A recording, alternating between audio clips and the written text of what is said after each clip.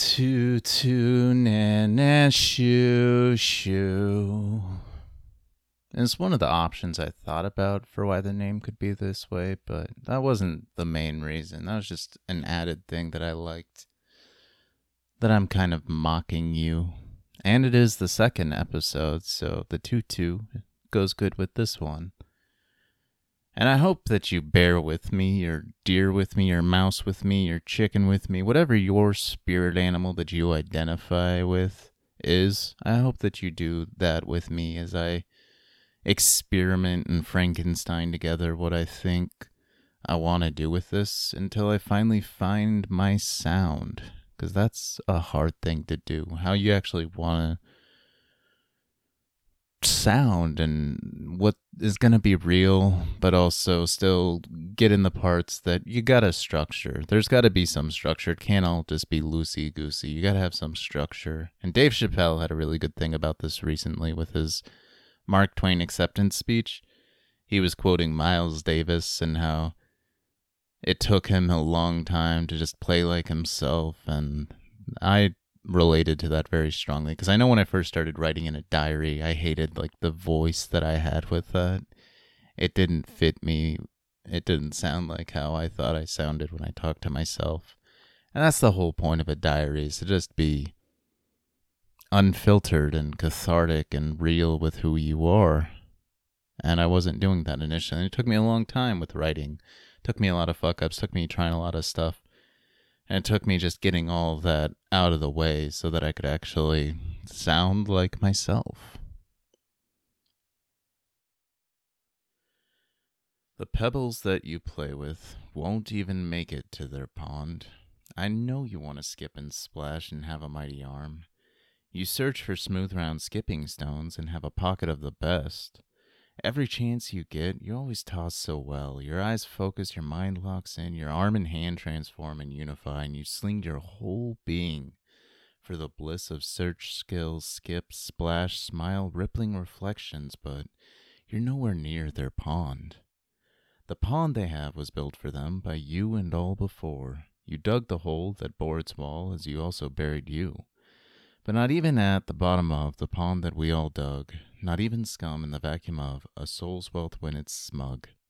So let's find rocks. We like to look. Patient practice gives. Let's hold those stones and skip with skill and smile when we do.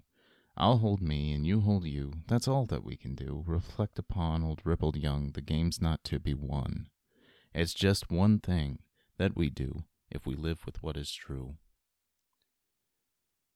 That's a poem I wrote recently about freedom and this delusion of control that most people still seem to retain and that they're trying to use to not play the game. The game being that you just gotta go along with this shit. There's been a lot of argument of freedom lately, and I have looked up and read the definition myself several times. I've also shared it on Facebook, and I'd like to read that now as well. It's a very simple, short, one-line thing, easy enough to comprehend for even the dumbest of people. Freedom, it's a noun, the power or right to act, speak, or think as one wants without hindrance or restraint. And the reason I was thinking about that was because of the whole mask fiasco. And just the obvious lack of freedom for the people that think that that is somehow correlated to their freedom. In the old American ideal of freedom, that was taken away from us back in the railroad times when those old cats made enough money to just fucking win everything over. You haven't had freedom in a long time, is the point I'm trying to make. A mask has no correlation to freedom. And the freedom that you think you have, that shit was gone a long time ago. We haven't had freedom in lifetimes, most of us. And it would take lifetimes to even try and get to that level of freedom that you have in your mind. But I'm not a political person. I don't want to preach too much. I just want you to know that you're fucked, basically. And you have been fucked for a long time. And you will be fucked for a long time. And the only freedom you're really going to get is by acknowledging that. That's the only point that I really want to make. I've been thinking a lot about the last episode and some of the things I liked and some of the things I didn't like. And I've been overthinking this episode as I've been trying to rewrite, rearrange, re-record, and get it right, and keep fucking it up, or just not getting it quite right, or quite as good as I would like it to be. And I just have to keep reminding myself that I've got time now. So much of my life I feel like has been rushed by me or what I thought of the circumstances I was involved with. Especially with cooking is when it really got to a point where I was very focused on my minutes and my times. And then comedy became kind of the same way. It was a different type of minute. But I've had a lot of focus on that. And even with just daily conversation, even when I just casually talk to someone, I always have to overthink, overprocess, find the thing that I like best of what I want to say, and hope that when I get my opportunity to speak, it's the right moment for that right thing. And even then, I'm just left with so many other things that I wish I could have gotten into the conversation and said naturally and smoothly. And that's always been the case. In my speech, my public speaking class that I took, and my storytelling class that I took, same semester back in fall 2019, I was always left with wanting to be able to include more in the short amount of time I had, and with the guidelines that I had, there was always so much more content I wanted to get in there. I was able to tell a story about hate, which I was pretty happy with. One of my friends disagrees with that. Or he just thinks that it's not something people are comfortable with hearing someone bring up. And I openly discuss my hate because I've got so much of it, and it's such a large portion of who I am that I have to get it out. Otherwise, I'm going to be the next big serial killer or Karen or just awful person that you hear about on the regular. So I need to channel my hatred into things, and I did that with art for a long time, and I did that with cooking for a long time, and I do that on a regular basis by just unleashing the fury within me and verbally assaulting people from the comfort of my car. But I was happy about my hate speech, or story, I guess it was. I was happy that I was able to try and accurately address that, whether I did as well as I wanted to or not. And I was also happy with some of the speeches I gave in that class. I was able to give a speech about how life is too long. And I'd like to talk more about that at some point on this podcast, but this isn't the episode, I don't think.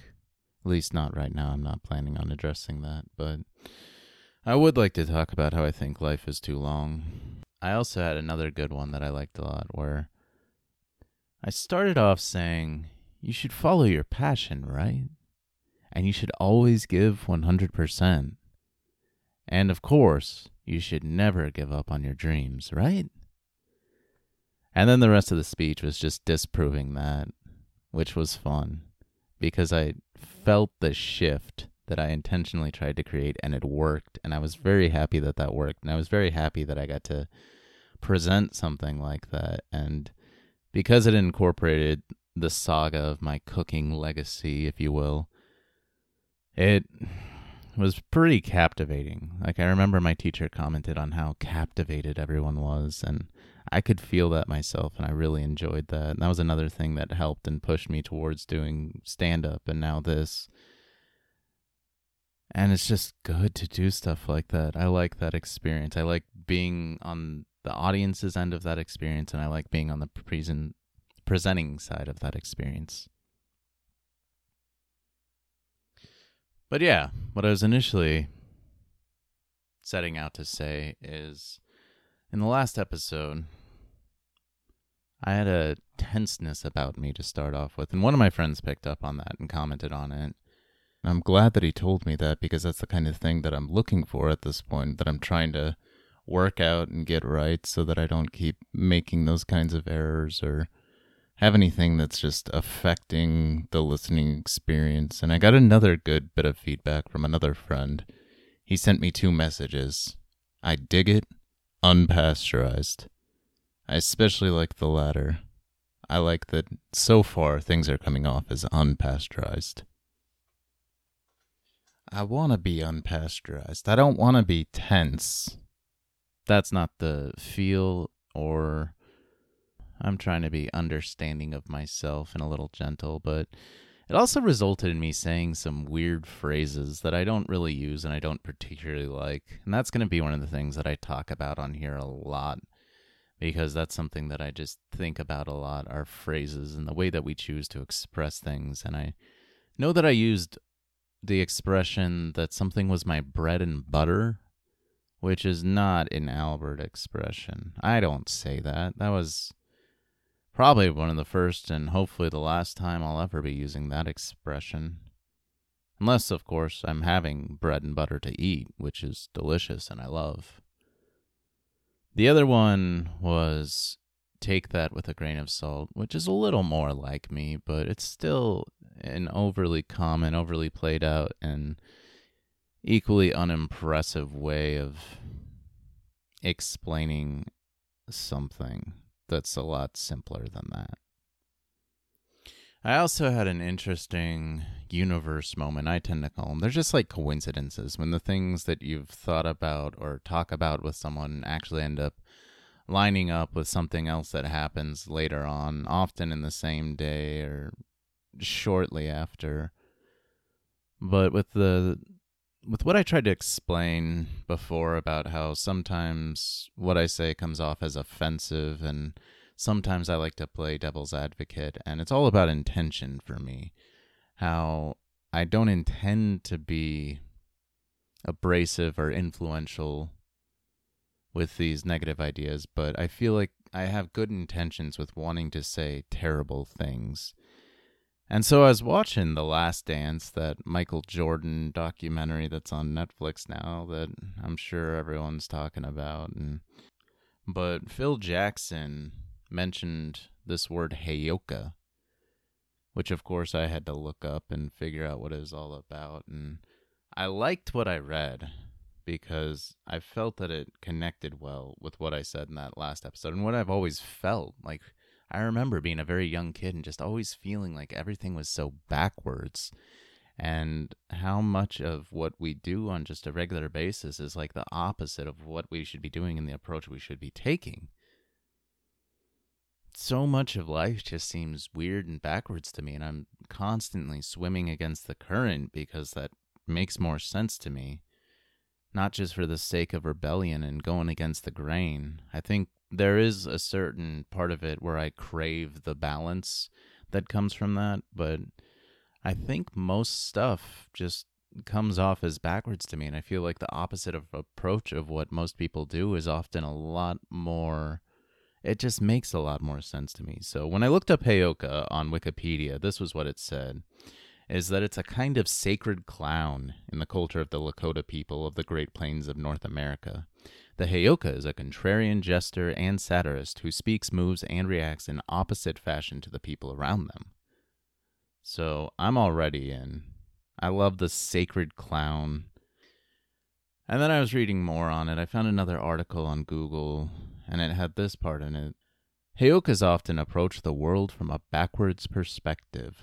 We often don't live as others live or choose what others choose. We often try things that others see as foolish or childish, seemingly just because, yet there is always a method to our madness. We came here to be a mirror, to reveal what is underneath. I forgot to mention the mirror thing. That was another thing that I had been likening myself to, trying to explain how I approach and think and speak about other people and the things they do as well as myself. I'm very immersed in process and analysis and observing and seeing how things age, how the foresight paired with what happens in the moment, paired with hindsight, all come together. And then time, of course. Time is always a factor in everything. But Michael Jordan, I was talking to my friends about watching that documentary, and they were kind of surprised because I don't like sports. There are very few things I know about sports, and very rarely do I talk about sports, but I'm like, Michael Jordan was just legendary and iconic. You don't even have to be in sports to acknowledge what an influential and incredible person he was. I think it's in everyone to just admire and enjoy someone who does something that incredibly well. And there were other people that were almost on his level that helped him be on that level.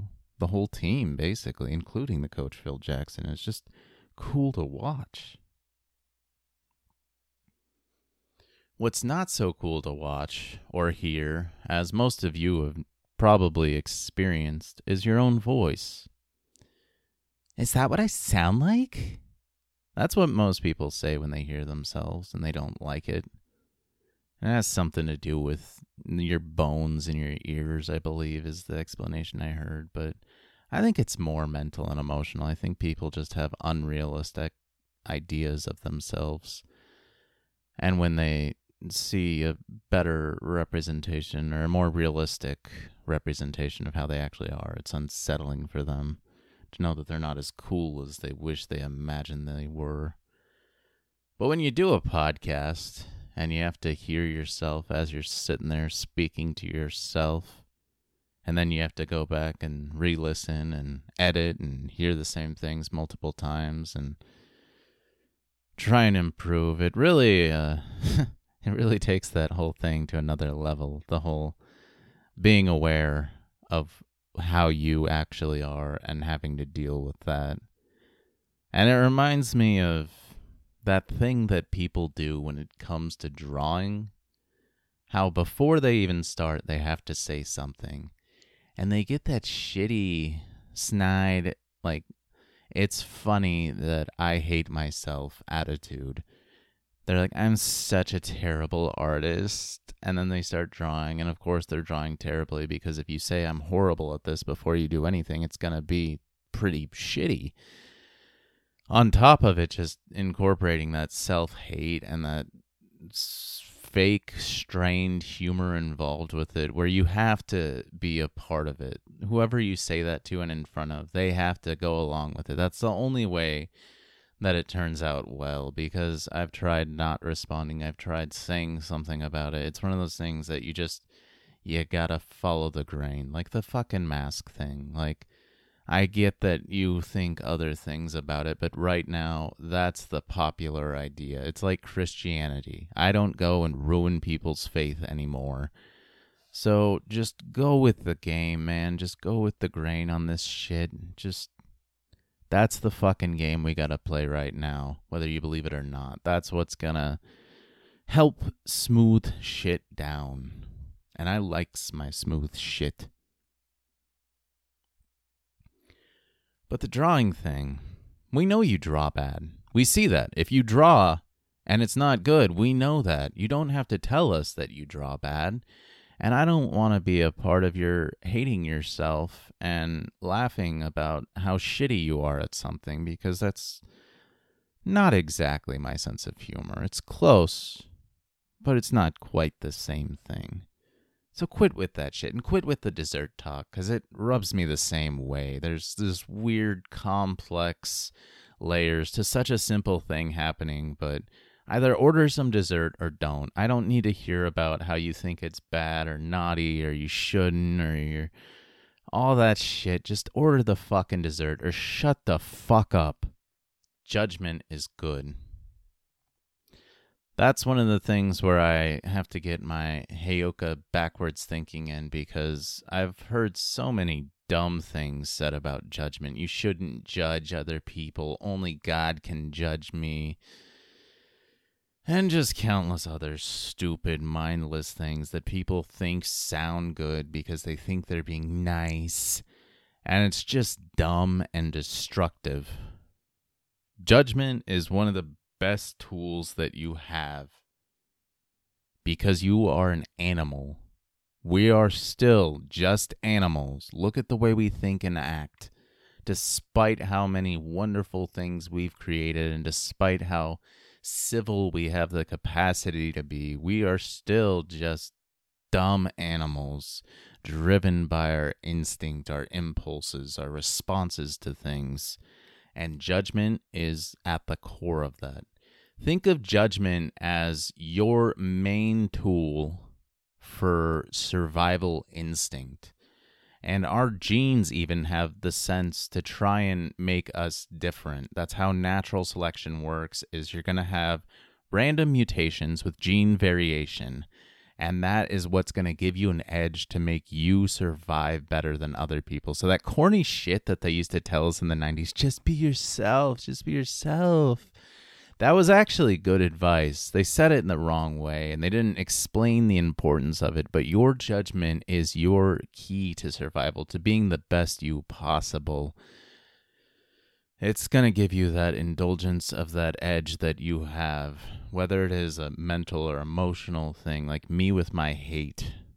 That is my survival instinct. That is my random mutation, my genetic variation, and that gives me an edge because I have acknowledged it, I have come to terms with it and accepted it, and I have figured out how to integrate it into my lifestyle without it being incendiary and destructive. I use my hate in a very powerful way because that fire, that passion is the same thing that is in love. It is the same motivator, and it has taught me how to love, and I do love. I am still a very loving person.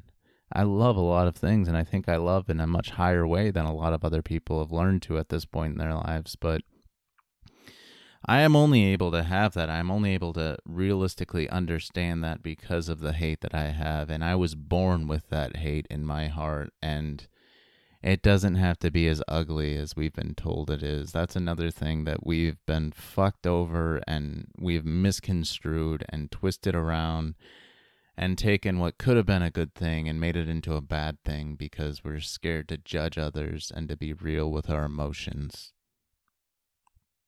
Hate is a tool as well, and it can be used in a productive way. And I would like to talk a lot more about instinct, and I took biology and anthropology, and I got a lot from both classes on multiple levels, but the biggest thing were some new philosophies that I've been festering on for some time now about how bacteria are our ancestors and our gods, really, and how a lot of our behavior comes from bacteria. And we'll get more into that at some point. But again, I don't think this is the episode that I want to dive into that shit. But look into it, man. It's good stuff. I miss good assholes. And I don't just mean sexually. I mean the thing that used to be called of someone who had a bit more intellect or had more integrity or had more individuality. The type of person that was just so supercharged with character and was stuck around people that didn't have it and had shitty things. So they were honest with people in a kind of explosive way, and they were deemed assholes because of it. But I grew up admiring assholes. Like, I always wanted to be like a good asshole because those were always my favorite people in TV shows, or if I actually saw it in person. An asshole used to be a positive thing. You had to have the strength and the courage to be a good asshole, and you had to have the intelligence or the integrity or the individuality to back it up. And we've ruined assholism now, too. There aren't good assholes these days. Everyone's an asshole these days. But it is one of the only things that is actually instant. I hate how with like pudding or mac and cheese, they use that word instant because it's not. There are extra steps and ingredients involved. Instant is instant. It happens like right away. That's what the word means. And with being an asshole, that's one of the few things that you can actually instantly be. As soon as you do or say something that someone else perceives that way, you are just instantly an asshole. And there's a beauty to that. We used to have that good conflict. I don't know if we used to have it, but I'd like to think that before this modern generation where everyone's just offended and victimizing and shaming and being woke and all this shit that's happening right now, People used to just be able to say what they thought and felt, and other people would voice if they thought and felt something differently. There was good conflict at one point. We used to actually deal with each other, even when we got heated and wanted to kill them and their country. We still would like talk through shit, and there was good conflict. I mean, that's one of the main ways that you write is conflict. As soon as conflict gets resolved with writing, the story is done. That's like one of the most basic aspects of writing is just conflict, and it's a very big part of our lives. I mean, look at how much more we still like the dramatic shit in the headlines rather than hearing about our next positive technological or medical advance like Neuralink. I'm pumped about the Neuralink thing, and I'm the only one that I know that's into the idea of it.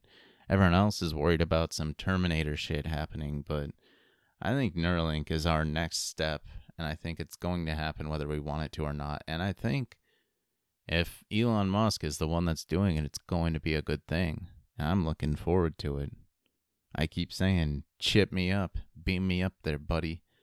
I'm good to go. Throw the chip in my brain, get me hardwired, get me on that computer speed interfacing with my brain so I can just do the things I've always thought about and wanted to do. Finally have the time and the platform to fully delve in and explain and explore the ideas that I want and express them in a way that's satisfying, that I feel good about as I'm saying it as much as I do when I go back and listen again or look again or think again. I was talking about art in the last episode as well, and I failed to mention, or I guess I just started thinking about it again. I've been thinking about it for a good week or two now, actually, how important art was for me. It really shaped my mind and my emotions, and I learned so many good things from art. And I think that if you were not lucky enough to be told that art was important at a young age, and you didn't try making art, or you didn't find appreciation in viewing art, that you got fucked. You got cheated out of one of the best things that humanity has ever done, because it really makes you more intelligent and more observant, more analytical, more emotionally evolved. There's so many benefits that I could go into. I could structure an entire philosophy, lifestyle around the benefits of art. Because it's not just some silly, stupid thing faggy people do with their emotions because they don't want to play sports or something like that. Like, it's so much more than that. And it's, I think, almost necessary for people. I understand that there are some people that just don't connect with it. And I think that those people have something else of equal value that they take those same qualities from and learn from and that resonate with them. And I am fine with that. I think that's good for those people. But not everyone has another option. They just missed out on art because they didn't see the value and they heard bad things about it and they thought that there wasn't money and there wasn't anything good to come out of it. And I want you to know that you missed out, and I don't think that you can really get that back later in your life. So I hope that you encourage anyone at a younger, impressionable age to understand the value of art and what can come from it. It'll not only make you far more understanding of your own emotions and other people's emotions and increase your empathy and observation skills and analysis skills, but it'll make you more intelligent. You'll be able to see patterns and you'll recognize patterns and you'll learn how to search for patterns and how to analyze things until you're able to form a pattern if one isn't present, and how you can apply certain patterns in other contexts, how you can take a composition from something you see and put it on paper, and how you can do that with ideas and emotions. You can take a really complex feeling and really built up ideas and reduce them down to just a single image. You can just put on paper or canvas or whatever your medium is. You can create a single image out of really complex internal things. I could talk, and probably will talk, more and more about that at some point as well. I have weird connections with nature. Started a couple of years ago, back when I was working at Target. Fucking Target. And I befriended this wild bird, Roger. I still think about Roger, and I still miss Roger. And my story about hate was actually about Roger. But he was just this scrawny, scrappy-looking, fucked-up, beat-up-looking bird that you could tell had had some rough times. And he looked at me in a way that was very human, or more than bird. I felt seen with the way that Roger looked at me, and he would show up day after day after that, and he would just like hang out with me, and he'd look at me, and I really enjoyed him. I may have to talk more about Roger at some point. But there was also a weird experience I had with a dragonfly one time when I was in my pool. And I think dragonflies are pretty majestic. I've always liked and admired how their shapes were and the long lines they had and the way that like balanced out between the length of their wings and the length of their thorax. They just had a very interesting and appealing design and body style. And they're shiny and they got those cool eyes and they just like hang out with flowers or hang out near water. I always thought they were really cool. I always really liked them. I was never afraid of them until I was in the pool one day, and I think this was sometime in my teens. So I was old enough to not be afraid of insects, especially not a dragonfly, because I thought they were so cool. And this one flew really close to me, and then it landed on my hand, and I was just like stoked because I had never gotten to look at one that closely. And I was studying it. I was looking at its wings and its body and its colors, and I was so excited. And then I noticed that at the end of its long tail, thorax section, whatever you call it, it set it down on my hand, and like a hook came out of it. And the hook slowly entered my skin. And at first, this was kind of shocking, and then it kind of started to hurt a little bit, so I freaked out. I lost my wonder, and I shook it off of my hand, and I put it under water, and I was rubbing it, and I don't know if I got raped by that dragonfly, but I know that it tainted me on dragonflies for some time after that. I still don't think I'd fully trust a dragonfly in a similar situation, but for like a week or two after that, my hand was itchy in that spot. I didn't even know they had something like that. I thought they were just like fly, fluttery, magical things. I didn't know they could rape hands and make them itchy for days or weeks. So that was an unsettling experience. And I have that same kind of whimsy for hummingbirds. I think that they're really cool, really fun, beautiful, happy little creatures that the speed and the way that they move and everything about their appearance just always manages to put a smile on my face and get my heart a little lighter, a little happier, and get kind of a flutter like a hummingbird has with its wings. Bzzz. I had an idea for a bit that I wanted to do the different personalities of hummingbirds. So hopefully I follow up with that at some point. But lately I've been thinking about hummingbirds a lot because I've had a lot of interesting experiences with them. When I go out in front of my house to smoke cigarettes, I've had like multiple times now where I see a hummingbird and I'm watching it, and I guess it notices me noticing it, so it comes over pretty close to my face. It's like right in front of me, and it just kind of hangs out in front of me for a good minute or two and lets me look at it and feel special. And I just really like hummingbirds for the most part, and I do see them fairly often. But lately I've been thinking, if I ever got into a fight with a hummingbird, God forbid, I don't know how that would even happen, but in the event that a hummingbird like decided to attack me or something, I know that it would fuck me up. Because I'd be so caught off guard and filled with wonder and then instantly turn to panic that I wouldn't know what to do. And its fast little body would be darting around and getting its tiny, long little beak through my fingers and poking me in the eyes and shit. And I would just look like a total bitch getting my ass kicked by this wonderful, majestic hummingbird. But it's been a real fear of mine lately, and I'm really hoping that that doesn't happen. I like that I still have connections with nature, that I'm still able to go outside and have some weird interaction with a bird or insect and feel close with that natural animal side of me.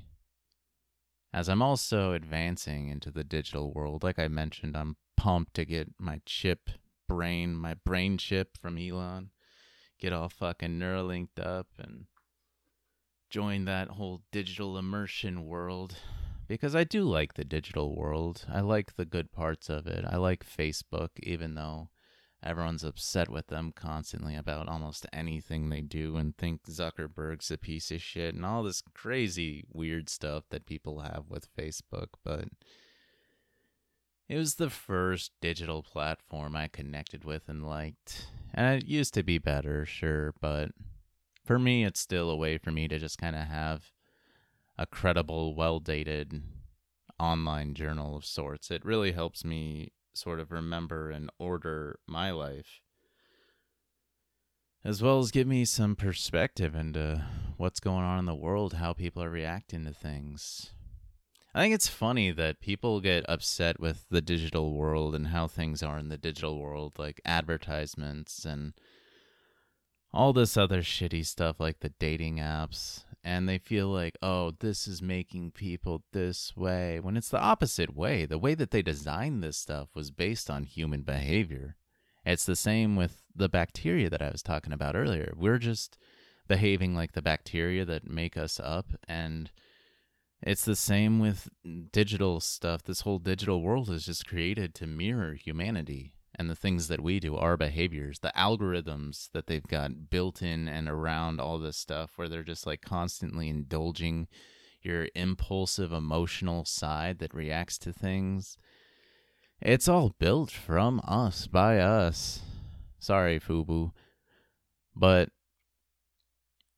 it's as much a reflection of us as we are of it. And that's the weird thing, is that there is this symbolic cycle that occurs with it, even though it was created from us and for us in that way. We're feeding back into it and behaving like it. So it's just like this third level interpretation of like distorted reality. So people are just like these really shitty advertisements for ideas of what they want to be at this point. That's what the algorithm has steered us in the direction of. And until we start steering back out of it and find our instinct to naturally select something better than that, it's just going to keep evolving in this really weird way.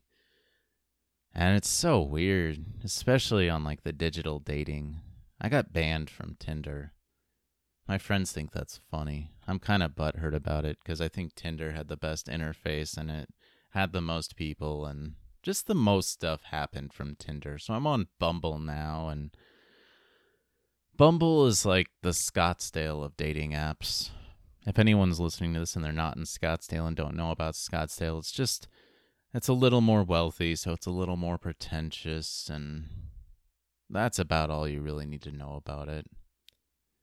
I'm not too receptive to getting advice when it comes to dating, especially digitally, but I do like to give out my own advice every once in a while. Like recently, I was telling my friend all kinds of good stuff that I thought he should say on there. Like, I told him, tell her your gash is oozing molten lava, and when you laugh or cough, it spurts and sprays your hot, sticky gunk all over like a lawnmower. Tell her your name is Neptune, and you demand goats to frolic gentle in your warm meadows. Tell her they had to ban spear hunting where you used to live because of you. Tell her you collect sawdust to pad your trodden hooves when thou'st runneth about. Tell her you're a wild animal on the verge of extinction, so you need to breed her like a 12-year-old in Vietnam during war times. It's not actually advice. I'm not that dumb, and I wouldn't say things that crude to actually have them be meant that way. I think it could work. In the right context, with the right person, you might get a chuckle from saying something similar to that, but Most of the time, as I'm going through and swiping away, one of the most common things I think is I am not able to punch hard enough for how badly I want to punch her in the fucking head. I don't even know what I'm talking about anymore.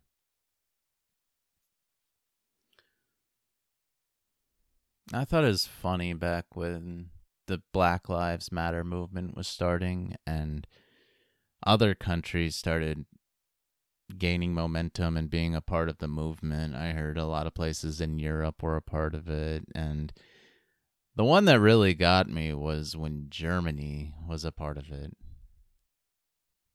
Because if Germany starts standing for a movement about race and treating people differently because of it, you know you fucked up. That's like if someone from Japan were to be critical of somebody from the Middle East for like a car bomb.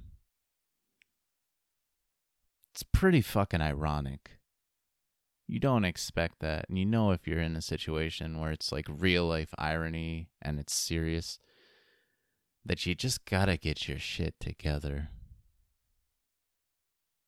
I know I need to get my shit together. Because I forgot when I was talking about assholes earlier, one of the inspirations for my asshole talk was the show that I started watching. It's called I'm Sorry. And it's one of the better written shows I think I've ever seen. There are genuinely clever, funny lines throughout almost every single episode. I had a lot of good, genuine laugh out louds while watching that show. And it's got some of the, I think, the best butthole jokes I've ever heard. There are a lot of butthole jokes in this show, and almost all of them are good. I didn't realize how funny buttholes could be until this show. And it got me thinking about assholes, and now I've passed on the torch of thinking about assholes. So you're probably going to have at least a day or maybe an hour where you think about assholes. You might have a whole week. If you're like me, you're probably going to think about assholes the entire week. That's okay. Sometimes you got to think about assholes. You don't always get to choose the stuff that you think about, but if you're lucky, you get to choose how you think about it. Man, there's still probably so much more stuff that I wanted to say and wish I could have packed into this episode. And I hope the more I do this, the better I'll get at it. At this point, I'm feeling pretty good about this run, but I had 2 other ones before this that I felt pretty good about, and when I listened to them a day or 2 later, I just was not feeling them at all. I thought I would even have some parts that I could salvage and work into the final episode, and I think I'm just going to delete them. Because that's what happens when you actually reflect on yourself. Everything you could ever really want or need from life, the things that you really can actually know, which isn't much other than yourself, all you gotta do is take the time and think about them. Sit through the uncomfortableness of dealing with the parts of yourself that you don't like, and anything you could possibly need or want is gonna be there in your thoughts if you give it the time and you're real with it and you work through it. It's all there. So think about assholes, you assholes. Not all of you are assholes. Some of you I wish you were assholes a little more. I probably need to be an asshole a little more. Well, I'm definitely an asshole enough.